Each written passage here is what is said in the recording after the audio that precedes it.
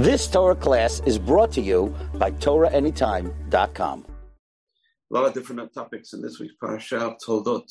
It talks about two different children who were born to the same parents. Not only were they two different children born to the same parents, they were also twins, obviously not alike. They were twins born to the same parents who turned out so different, extremely different from one edge to another, from one extreme to another, totally different. We have to try and understand why it was that. Why were they so different? And we have to know that every child is different, but some children are more similar to others. But Esav and Yaakov were really totally different on the total edges of the spectrum. So one we're going to talk about, one is our forefather, and Esav is our nemesis. He's the nemesis of the Jewish people, even though some great people came from him and joined the Jewish people. Onkelos, it says, the Ger, and it says Antoninus, who's one of the emperors of Rome, joined the Jewish people. The prophet Ovadia was a descendant of Esav. So we do find some greats who are descendants of Esav. However, on the whole, Esav is the antithesis of Jacob, of Yaakov Avinu. So we have to discuss that. We have to discuss their names. And this is like a theme in Parashat Breshit. This is a theme right through the book of Genesis, of Breshit. The theme of, unfortunately, brotherly hatred from the extreme of Cain and Hevel, of fratricide. Next we have our parasha of Esav and Yaakov, and before that was Yishmael and Yitzchak, who seem to have had a kind of turbulent relationship, even though towards the end, when they buried their father Abraham, they both went together, and Ishmael gave priority to Yitzchak. It says Yitzchak and Ishmael went and buried him. So Yitzchak is put first. So we see they did reconcile. Ishmael and Esav did reconcile.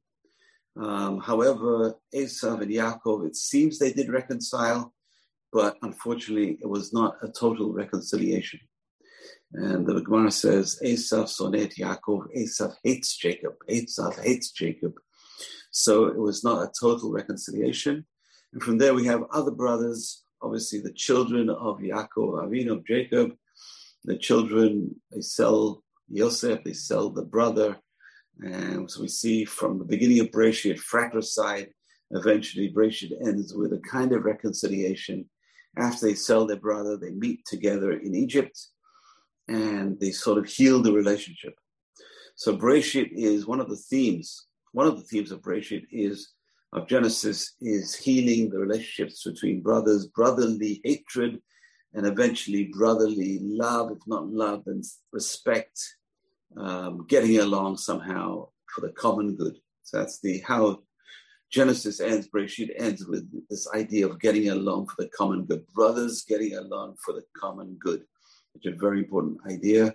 And Shemot, we know Exodus starts with brotherly love, the love between Aaron, and Moses and Miriam. Miriam saves her brother, little brother. So from brotherly hatred in Breshit in Genesis, which ends with reconciliation, but not love per se. Shemot, Exodus starts with brotherly love, and that's the secret of redemption. The secret of redemption is brotherly love, and the secret of exile is hatred between families and brothers and sisters and siblings. So that's one of the themes. I'm not going to discuss it so much today, but it's interesting to note that this brotherly love is a common theme in Breshit. Actually, Breshit does end up with a kind of brotherly love with this story of Menashe and Ephraim, the two sons of Jacob. The grandsons of Jacob, the sons of Joseph, who, even though the younger son was chosen by Jacob, Ephraim was chosen over the elder son Menashe, and it says Menashe was not jealous. So again, that's a kind of good ending of Breshit, is the older brother is not jealous of the younger brother. And that's another theme in Breshit, is that the older brother loses the Bechorah, the birthright, which seems like a very old tradition. The oldest brother gets the birthright, and it seems to be knocked out in the Torah. Torah seems to knock it out to a certain extent, because we do find Ishmael lost it to Yitzchak, and Esav lost it to Yaakov, to Jacob, and Reuven and Yehuda lose it to Yosef. So this is a theme also in Breshit, how it's not a question of when you're born, It doesn't matter when you're born. It matters on who you are. Quality over the older brother. Quality brother over the older brother. It's another theme, common theme in Bereshit, which I have to talk about as well.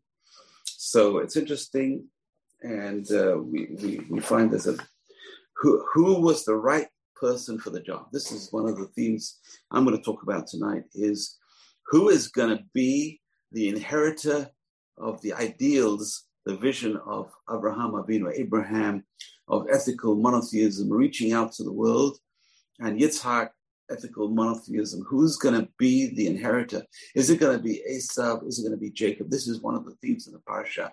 Who is going to be the chosen son? Who is going to have the inheritance of the birthright? Who is going to be the representative of the descendants of Abraham? Who's going to lead us into the next century? Who is that going to be? Is it going to be Esav, or is it going to be Jacob? And here we have the Torah starts off with this idea that the two sons were fighting inside the womb. It says that Rivka had terrible birth pangs. She had terrible pains inside her stomach, and she's wondering what's going on. And she gets this prophecy from God that the older will serve the younger. She already knows. She already gets the message. Who's the chosen one? God chose the younger one. The older one will serve the younger one. There are two different kinds of people, and that is because that's the pain inside her womb, is that these twins are fighting inside her. One's going this direction, one's going the other direction, and they're fighting within them. So it's interesting to know, what is this selection process? Let's try and figure out what's going on in their minds. We're going to try, with some commentaries, help what is going on. We really have to try and understand Yitzhak Avinu, our forefather, Isaac Yitzhak. Why is he so adamant to give the birthright to Esav? What does he see in his son Esav that's so compelling that he wants him to be the individual who's going to lead Judaism per se at that time into the next century, into the next millennia? Who is going to be the leader? And he chooses his oldest son Esav, and we have to understand why. Yitzhak obviously was no fool. Yitzhak was the son of Abraham Avinu. Yitzhak had Ruach HaKodesh. He had the Holy Spirit. What did he see that compelled him to be adamant enough to try and give the blessing to Esav? And he only didn't do that because he was blind. And Yaakov, on his mother's instructions, goes and gets the blessing. We have to talk about that a little bit. How could Yaakov trick his father? And the consequences of that trick, obviously, we are living with today, still today. So anyway, so why? Why so? The Torah tells us that they're two different people. Esav and Yaakov were two different people. Esav was Ish Sadeh, Ish Tzayid, Ish Sadeh, Yoshev Ohalim. Jacob loved dwelling in tents, and Esav was a man of the field. One of the earliest adjectives to describe the two different personalities of Esav and Yaakov. Actually, there's an adjective that comes before that, and that is their names. I promised I was going to discuss their names. Esav, why did his parents call him Esav? Well, the Torah tells us he came out with his hair. He came out ruddy and with a lot of hair. He was complete. You know, a lot of babies, they're born without hair. So they're not complete. Esav was complete. His body was complete. It was perfected in terms of having hair. It was complete. So that's the reason why they call him Esav. And Esav was a person who felt that he was complete. He didn't have to strive for perfection. He was perfection personified. You know, there's a lot of people around today who feel like they don't have to be involved with self-improvement. They don't have to learn Musar. I'm perfect. I am God's chosen. I am the most perfect individual God created. For example, Korach, the person who fought with Moses, I am spiritually perfect. In fact, we're all spiritually perfect, Moses. We don't need you, Moshe Rabbeinu. We are as great as you. Kulanu Chachamim, as the Haggadah puts it, Kulanu Nevonim, we're all wise, we're all understanding, we're all brilliant, we're all chosen, we're all perfect. Esav was Asui. He was ready-made, he was perfect, and in his own eyes, he was perfect. His parents thought he was perfect at the beginning, and he thought also till the end, Esav was not striving for perfection. Esau did not strive to better himself. He was a man of perfection, whereas Yaakov is called the heel. Why would his parents call their son the heel? Okay, the Torah tells us he came out holding on to Esau's heel. What does that mean? And so let's try and understand that. Why would he be called the heel? The heel can also be used. The word ekev is used in the Torah in Parashat Ekev. We have a whole parasha called the heel, but it doesn't really mean the heel. The heel means the end. Vaya Ekev Tishmeun. Moshe Rabbeinu says an amazing prophecy. He says, in the end of time, the Jewish people will listen to God.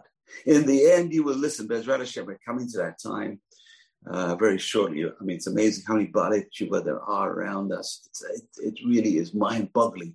Who would have believed in the early 20th century, when science was taken over and there was enlightenment in Europe and the Jews were leaving Judaism? Who would believe there'd be a return back to our roots? And that's a prediction Moshe Rabbeinu gives in the Torah and Parashat Ekev. So Ekev means the heel, means the end. Yaakov was an end person. He didn't live for the here and now. That's what Esau was. Esau was the here and now. I'm ready made. I want it, and I want it now. I want it now. That's Esau. There's a lot of people like that. I want it, and I want it now. Yaakov says, I don't want it now. I want it later. I want it at the end. I'm not after this world. I'm after the next world. I'm willing to wait and sacrifice for the future. I'm an end person. I believe in the betterment of man. We have to improve ourselves. And I was born, maybe my parents considered me a heel, but I'm going to improve. I'm going to look to the future. Esau was ready made here and now, and Yaakov was the one willing to sacrifice his food, his soup, his lentil soup for the birthright.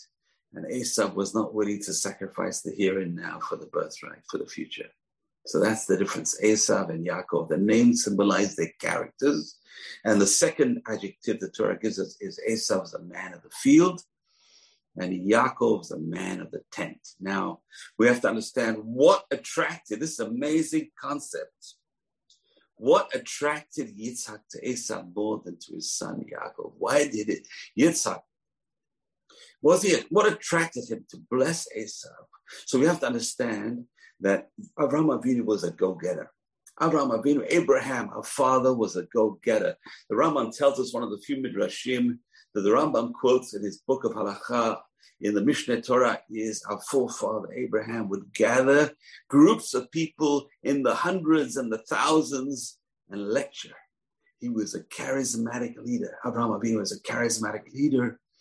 And he could get people together. He would go out and meet people and greet people and try and change people and bring them back to God. He would bring them to God. He was an outreach person personified. He was the first missionary in history of going out and helping people and giving people and bringing them back to God. And when Yitzhak looks at himself and compares himself to his father, I saw a survey once about rabbis' children. It's such a hard job being a son of a rabbi or daughter of a rabbi when you compare yourself to your father, your mother, and you say, how can I reach them?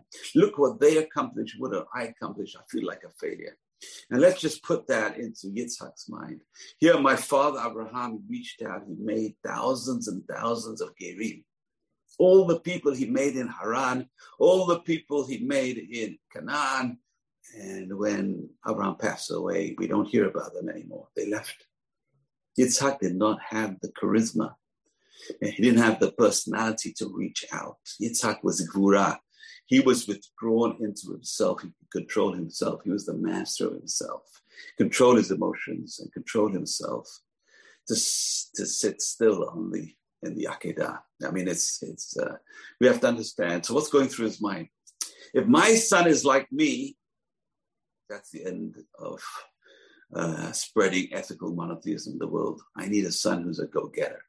Who is the go-getter in the family? It's not Yaakov. Yaakov is Ish Aholim. He's sitting in the tent. He's not getting around. He's not meeting people. He likes to study. He likes to learn. He likes to learn Torah, whatever it is the rabbis tell us. But Esav is the go-getter. Esav is Ish Sadeh. And maybe that's one of the reasons what drew Yitzhak to Esav. But there's another reason, a deeper reason. What does it mean, Ish Sadeh? Let's try and understand. Why does the Torah use this adjective, a man of the field? Where is the field first mentioned? And the answer is just before the creation of Adam. And it's interesting because when Adam was created, before he was created, it says it never rained. There was no rain on the ground to make things grow till Adam was was created. He was created fully grown. The rabbis say he was 40 years old, fully grown. What does that mean? He's like a tree. We cut down the tree. It had rings in it. You cut down the tree of the Garden of Eden, it had rings already. It was not a brand new tree. It was an older tree. It was created ready-made. Everything was created ready-made. So Adam was created ready-made. He was a human. He was a grown individual. Chava was a grown individual. She was also fully grown, fully mature. She was created fully mature. They were both created fully mature. But it didn't rain till Adam was created, and Adam prayed, Rashi says. There was no man to work the soil. And Rashi says the work involved was to pray. When he prayed, it rained. Now that's the first time it mentions the word field. A field that God blesses. A field that God blesses. And where else do we find this word field? Yitzhak, it says, went to pray. Where does he go to pray? Yitzhak lasuach basadeh lahet erev. Yitzhak went out to pray in the field towards the evening. Interesting. Yitzhak chose the best place to pray, Yitzhak says, is in the field. The best place to communicate with God and to connect with God. This is an amazing concept. Where is the best place to communicate with God? Yitzhak Avidu says, obviously in those days, there was no temple, there was no synagogue, there was no Beit HaMidrash, there was nowhere else. Where is Yitzhak going to choose to pray? Not in a tent. I'm going to pray in the field. Where can I feel Hashem the most? It's a beautiful Rambam. The Rambam says, Hilchot Yesodei HaTorah. How does a person come to love God? So one of the ways, there's two ways he says. One of the ways to connect with Hashem is by going into nature and observing nature and seeing the creations of Hashem. When you see the creations of Hashem, a person will come close to their Creator. They'll get close to the creation, going to nature and seeing and observing nature. You see the fields and you see the rivers and you see the streams and you see the lakes and the mountains and the forests and the sea and the sky and waterfalls. There's brachot to be said. The bracha of Oseh Maaseh Bereshit on these wonders of creation. When you see the sea, the Atlantic, the ocean, you have to say a bracha. When you see big rivers, you have to say a bracha. When you see a waterfall, you got to say a bracha. When you see all the Alps, you got to say a bracha. Why? They remind a person of the greatness of God, the wonders of God's creation. Yitzhak says, I want to communicate with Hashem. I want to connect with Hashem. Where am I going to go? Vayelech Yitzhak lasadeh. Lasuach basadeh. He's chatting in the field. Rabbis say, who was he chatting to? There was no one there. He was chatting to God. He was talking to God in the field. He was connected to God in the field. When Yitzhak hears the word field, what does he think about? He thinks about spirituality. Esav is the man of the field. That's good. Why? Because who is he going to communicate with in the field? Who does he join with in the field? Who created the field? Hashem. That's the best place to communicate with God. Yitzhak got excited. Esav is a man of the field. That's great. He's spiritual. He goes to the fields to meditate. Our greats were all shepherds. They were all in the fields. Abraham, Yitzhak, Yaakov, they were all shepherds. They were in the fields communicating with God. The majority of their time, when you're looking at the sheep, Moses, Moshe Rabbeinu was a shepherd. David HaMelech was a shepherd. When you are looking after the sheep in the fields, usually sheep are very, very calm. They don't run around much. And they have a lot of time to contemplate. There's a lot of time to meditate. So when Yitzhak heard that his son Esav is a man of the field, he got very excited.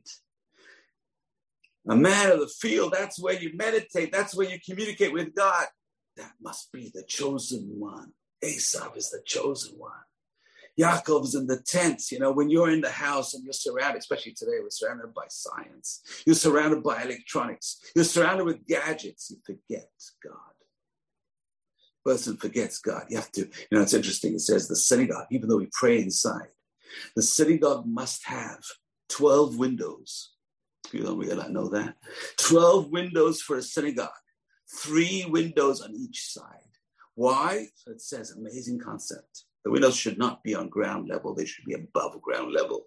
So when the person loses focus, who they pray to, they'll look up and look at the sky through the window. It's interesting because one of the biggest things, you go to synagogues, they have all these colored windows. And it really ruins the whole purpose of a window. The idea of the window in the synagogue is to look up and look at the sky. When you lose focus, it's so beautiful, especially a blue sky in Yerushalayim, Yer HaKodesh. There's nothing like it. Well, hopefully we get some rain, but it's been beautifully blue right up to now. So, we're waiting for the rain to come down. Anyway, Bezrat Hashem. So a person who is not focused on God, what do? Go out in the fields and meditate. Go out and look around you. Look around at the blue sky, at the green grass, at the trees, at the weather, rain, the thunder, the lightning, the wonders of nature. So Yitzhak, when he heard his son Esau was a man of the field, it did not sound negative. For him, it was a positive, because in his life, when he was connected to God, it was in the field. So when he heard Esau was a man of the field, it attracted him. It inspired him. My son is like me. He's connected with Hashem in the field in creation. And Yaakov was in the tents. Okay. The Rambam says there's 2 ways to connect to Hashem. One is through nature, and the other one is through Torah. Amazing Rambam. When you learn Torah, we learn Hashem's gift to us. The Torah person gets connected to God, the lawgiver. Moshe was the lawgiver. Hashem gave the law. Hashem gave us his Torah. A Torah is come from the word hora'ah. The word morah, teacher, is from the Torah. Torah is the teachings. The teachings came from God. That when a person learns Torah, they're getting God communicating with them. We learn God is talking to us through the Torah. We forget. But so there's 2 ways, Rambam says. One is through nature, and one is through Torah. So here is Yitzhak Avinu looking at his sons. Esav is communing with God through nature. And Yaakov is communing to God through Torah. I don't know how much Torah there was in that time. There were Noahide laws, 7 Noahide laws, and whatever the forefathers learned from communications they got with God. So very interesting. So maybe that's the reason why Yitzhak was drawn to Esav. Esav was a man of the field. Field had good connotations for Yitzhak. I'm also a man of the field, Yitzhak says. I communicate with God in the field, but Yitzhak lasuach basadeh. He went out in the field towards evening until today. The rabbis say in the Gemara in Brachot, we have the prayer, Mincha prayer, was founded by our forefather Yitzhak. He prayed Mincha in the field. He communicated with God in the field. The most spiritual place that Yitzhak could find was the field. When his son was a man of the field, he was attracted to him. Amazing insight. And so both Rashi and Rav Samson for Hirsch, they assigned 2 epithets to their nature. Rashi says Esau was a man of the field. He was a hunter. The Torah says he was a hunter. Rashi says he was a hunter with his mouth. He was a con artist. Esau was the first. I don't know if he was the first. He was one of the greatest con artists. He could trick his father. He was a man of the field, but not in a good sense. He was a wild man. He was a man, a hunter, who could trick people with his tongue. That's how Rashi explains it. And Samson of Hirsch also says that about Esau. His character was violent. His character was wild. And whereas Yaakov was a Yoshevu Halim, he dwelt in tents. He dwelt in tents, which is very interesting. So Rabbi Samson of Hirsch is the one who says, link the word sadeh, a man of the field, to something spiritual in Yitzhak's eyes. The sadeh has good connotations. Whereas Rivka knew what he was doing in the field, he was wild. He was a hunter. His essence was a man of the field. He wasn't a man of the field looking for spirituality. He was a man of the field who wanted to be in materialism in the field. There's two men of the field. You can be a person who's looking at nature and finding God, or you can be a person who is looking at nature and discarding God. I find it interesting. The biggest atheists among scientists are biologists. Don't know if you know that. Biologists who are looking at God working in DNA and molecules. They don't find God over there. They don't find God. They're atheists. You can use nature as a tool to find God, or even when studying nature, you can be an atheist.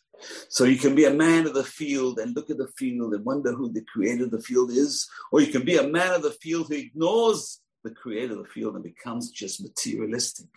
And that was Esau. Esau was a man of the field like the biologists.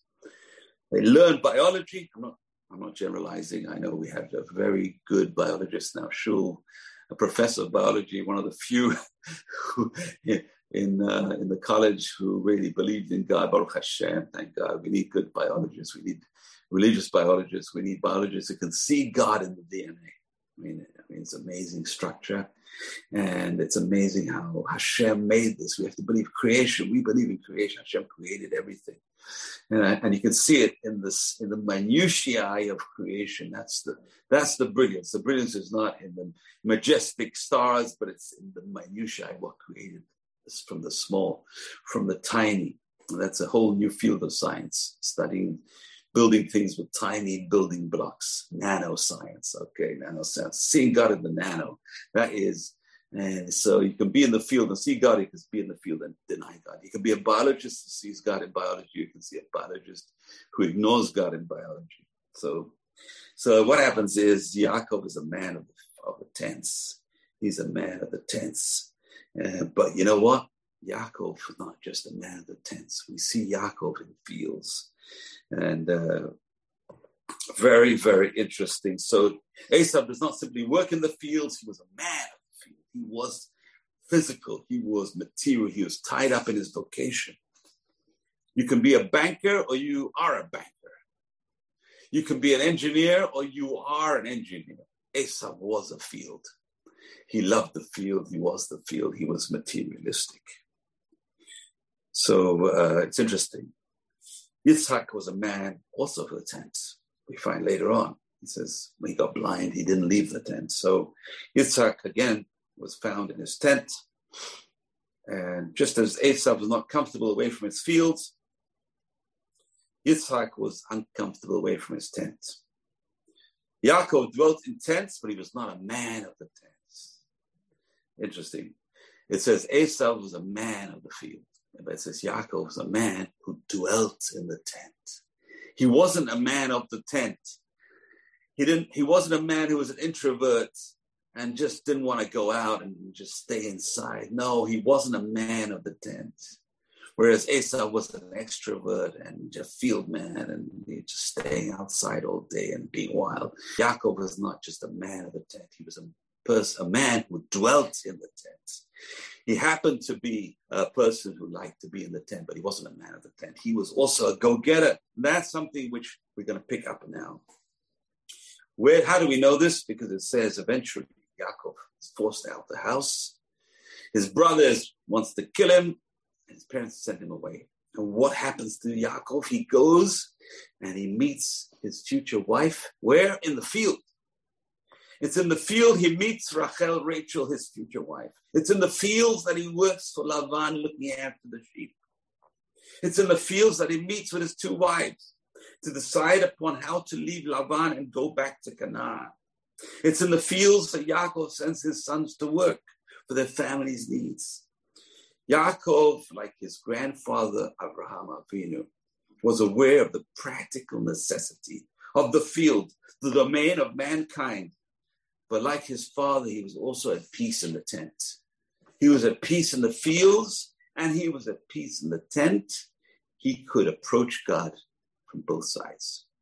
He could approach God through the fields. This is a tremendous idea for all of us, to approach God through nature, through the fields, and approach God through Torah in the tent.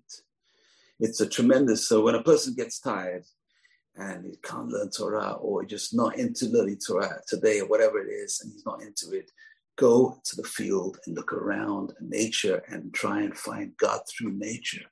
Look for the creator of the world through nature. That's how Abraham Avinu got to God, by observing nature and finding the creator through nature. The creator of the world is Hashem. So finding God through nature or finding God through Torah. So Esav was in the field, but he didn't see God in the field. Yaakov could find God in both places. In the tent, through Torah, through learning, and through the field, through nature. When he was in the field, he was a shepherd and finding God and communicating with God and seeing angels in the field. Amazing concept to use both places. So I'm basing myself on Rabbi Shimshon Raphael Hirsch, his commentary on Bereshit. And so it's a very important theme going through it. You have the man of the field and the man of the tent. And the synthesis was Jacob. Yaakov Avinu was both. He was the man of the field and the man of the tent. But we have a very big problem. Why did Yitzhak love Esav so much? Why did Yitzhak love Esav, his son, who he so eventually understood was a murderer, who was ready to murder his own brother? Because we find that Rivka tells Yitzhak, let's send Yaakov away. Let's send him away to get married. And he knew that the reason she had underlying reasons, because she was worried that Esau would kill Yaakov. So Yitzhak has this premonition, we have to send Yaakov away as well. We have to send him away. He needs to get married. Esau's a threat. Send him away. So why did Yitzhak keep on loving Esau? And this is a very important idea that in Judaism, this idea of unconditional love. The idea of loving, a parent loving their child is something we have to learn from the parasha. A very, very important reason why we have to learn this. I'm going to give you an amazing reason. This is tremendous idea over here in the parasha. So we have no difficulty understanding why did Rivka love Yaakov. She loved her son Jacob. He was a man of the tents. He was nice. He was polite. He was kind. He was sweet. He was everything you would love in a child. But why did Yitzhak love Esav? What was so special about Esav's sweet? We said maybe it's because he associated Esav with the fields, and fields had good connotations, spiritual connotations. But eventually Yitzhak saw behind that and saw beyond that. He could see bad things in Esav. When Esav came crying and saying, my brother robbed me twice. He stole my bechorah. He stole my birthright. And Esav says, Gam Baruch Yiyeh, he will be blessed. Why did you sell your birthright to your brother? Yitzhak starts realizing who Esav really is. But why does Yitzhak continue to love Esav? So let's talk a bit about that. So the real question is, why did Yitzhak love Esav? Could he not see he was a man of the outdoors, a hunter, not a person who could reach Hashem? Is it conceivable he loved Esav because he loved the food that Esav brought him? Did his appetite rule his mind and his heart? Did Yitzhak not know that Esav sold his birthright for a bowl of soup? And he despised, the Torah says, Vayibes Esav et ha-bechorah. Esav despised his birthright. He despised the birthright of Abraham. He despised ethical monotheism. Was this someone to entrust spirituality of Abraham to? Yitzhak knew his elder son was a man of bad temper, who lived in the emotions of the moment. And eventually Esav shows his true colors. He marries into the Hittite families, something which Abraham Avinu rejected for his son Yitzhak. And Esav goes and takes wives from the idol worshippers around him. And they caused grief for Esav and Rivka, for Yitzhak and Rivka. This caused tremendous grief for Yitzhak and Rivka. And still Yitzhak loves Esav. It remains so. why. And in the end of the story, really conveys the depth of feeling between them. Esau enters with the food he had prepared. Slowly, Yitzhak, and then Esau realized the nature of the deception of Yaakov. And Yitzhak trembled violently, it says. Yitzhak trembled violently. And Esau burst out in a loud and bitter cry. So that's a very important idea. It's difficult to convey the power of the description. Yitzhak is trembling and Esau is crying, screaming. We have to remember, we have to understand this. It says Yitzhak was trembling violently and Esau was crying. It's hard to envision. Imagine the father is trembling violently and his son is screaming. Let's try and understand that. So Rashi says over there, Yitzhak was trembling. He smelt and he felt the fires of Gehenna. He felt the fires of Gehenna under his feet. And it says that same day that Esau had done terrible things. And he had some kind of premonition. Yitzhak had a premonition that bad things are going to happen to his son Esau. Esau is not doing the right things. But with all that, he's trembling.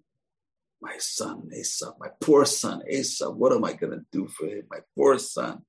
And Esau is begging, please, Daddy, give me a bracha. Please, Daddy, give me a bracha. And Yitzhak says, I gave you a bracha already to your brother. Don't you have another bracha, my father? Yes, he says, I'll give you another bracha. Yitzhak gave his son another bracha because he loved him so much. He gave him a bracha of materialism. He gave a materialistic bracha. So why did Yitzhak love Esau till the end? Even though Esau had intermarried with the Hittites, the worst, the idol worshippers, and it caused tremendous pain to him. So let's try and understand. Well, we know Yitzhak grew up with his step brother, Ishmael. And Yitzhak witnessed his stepbrother being sent away by Abraham Avinu. And that must have left some kind of hard feeling inside Yitzhak. He lost his stepbrothers, or his closest relative. He lost his closest relative. His father sent him away. His mother wanted to send him away, obviously for good reasons. And he must have known how much that pained Abraham Avinu. Think about it. Abraham Avinu was pained. And it must have injured Ishmael to be sent away from his loving father. They loved each other. Yeah. Abraham and Ishmael loved each other. And there's a remarkable series of midrashim, beautiful midrashim, that suggests that Abraham went to visit Ishmael a few times.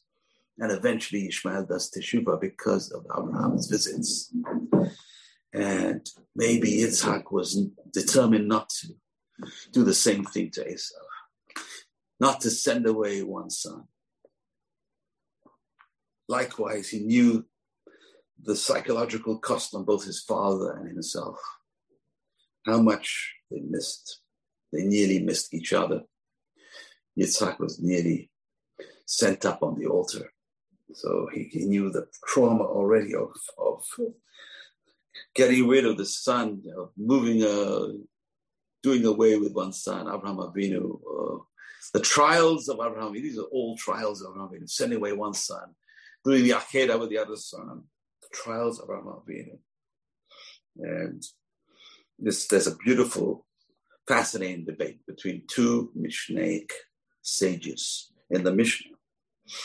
There's a verse in Deuteronomy 14:1 that says about the Jewish people, you are the children of Hashem, your God. Rabbi Yehuda says, this only applies when the Jewish people are behaving like children of God. When we behave like children of God, God says, you are my children. But when you're not behaving well, Hashem says, you're not my children. Rabbi Meir says, this is Rabbi Meir Balanes, it's unconditional.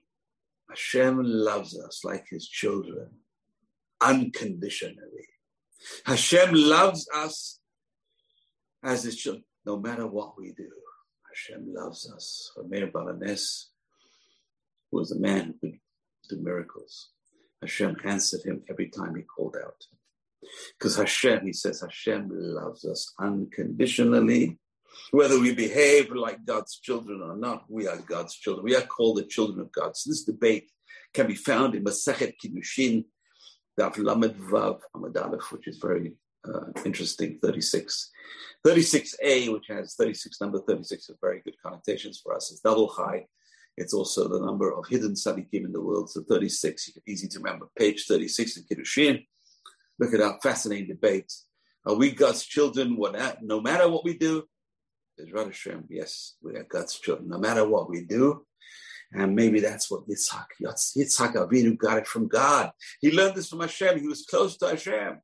Hashem, you love us unconditionally. He got this from Abraham Avinu. Hashem loves mankind unconditionally. Hashem loves human beings unconditionally. We have to remember this every single day. Hashem loves all of us unconditionally. Our best friend in the world. If you want a best friend, the best friend you can ever get is a friend who never leaves you 24/7. That's Hashem. Hashem is our best friend. Communicate.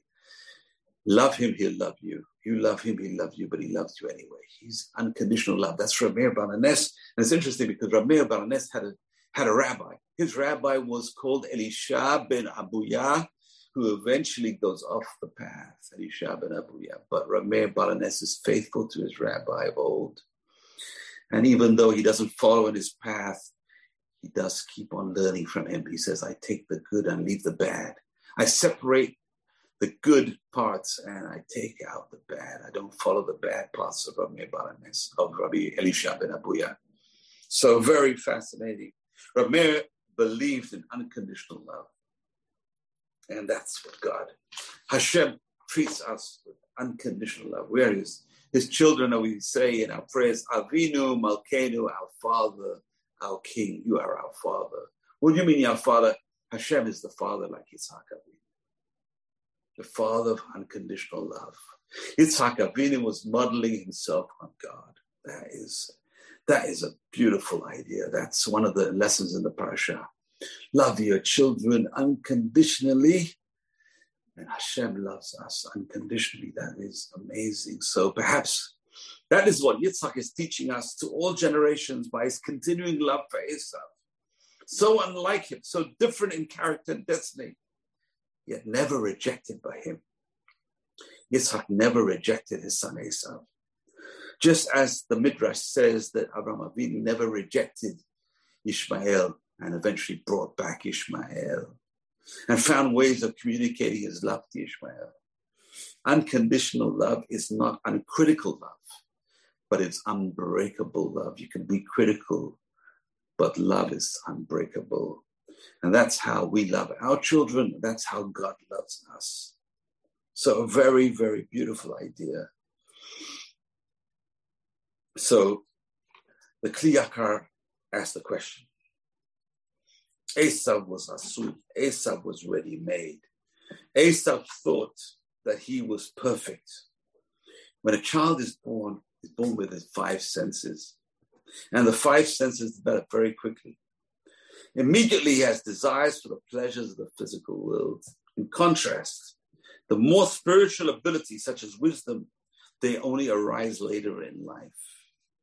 Moreover, in order to develop one's senses of spirituality, a person must gradually work on themselves to develop their spiritual side and overcome their natural desires, which Esav was not willing to do, and which Yaakov was willing to do. Hence their names of Esav and Yaakov. Esav ready-made, and the famous descendants of Esav were the Romans, the rabbis tell us. The Edomians, Edom, the word red. Esav was red. Mars, the red planet, bloodshed, Rome. So Esav's most famous spiritual descendants were Romans, who dominated much of the known world for hundreds of years. They emulated Esav's approach to the physical and spiritual world in their outlook and actions. The Midrash says there was a Roman leader who asked Rabbi Akiva, whose creation is greater, that of God's or that of man? This is a loaded question, a tricky question. And straight away, Rabbi Akiva understood what was the Roman getting at. We Jews have a rite called circumcision. By doing circumcision, we are perfecting our bodies. The Roman is asking, whose work is better, God's or man's? If you say God's work is better, why are you altering God's work? And Rabbi Akiva says, you know what? Man's work is better. The Roman nearly fell off his chair. He said, man's work is better than God's work. You know what you're saying? You're a rabbi. Wait, what kind of thing are you saying? He said, Hashem makes the wheat. We make it into flour. We make bread out of it. Hashem gives us the stones. We make them into houses. We complete God's creation. Our mission, man's mission, is to complete God's creation. And that's the difference between Asui, the person who feels I'm already made. Hashem, finish me the way I am. I'll just be the way God created me. I'm evil. God created me evil. I'm not going to change myself. I have bad temper. That's the way God created me. That's who I am. I'm not changing it. We say, no, man's creation. We have to do tikkun. We have to fix ourselves. We have to fix the world. Man's creation is better. The Rambam says we circumcise ourselves to tell us, just like the perfection of a person's human body is in our hands, the perfection of our souls are also in our hands. The perfection of our souls are in our hands. That's our mission. That's the lesson we learned from Yaakov Avinu. Now, this week's parasha is really a tough parasha. It's got trickery in it. It's a terrible trickery in the parasha, which it's very hard to understand. What's it doing over here in the Bible? What do we do in our holy book? And it's interesting because this is one of the proofs that our book is really from God, because there's nothing is whitewashed in our book. All the other books of every other nation, what they claim is their Bibles and their whatever it is, they're all whitewashed. All the heroes are saints. All the heroes are not human. They're superhuman. They're something from above. They're not from this world. They're perfect. Our Bible is humanity. Human beings who are not perfect, but are striving for perfection. We have to strive for perfection. But Bezrat Hashem, all of us will learn the lesson of this parasha of striving in our lives like Yaakov Avinu, striving for perfection, striving to get better, striving to improve, and Bezrat Hashem will reach it together. And I want to finish up by blessing everyone. You've just experienced another Torah class brought to you by TorahAnytime.com.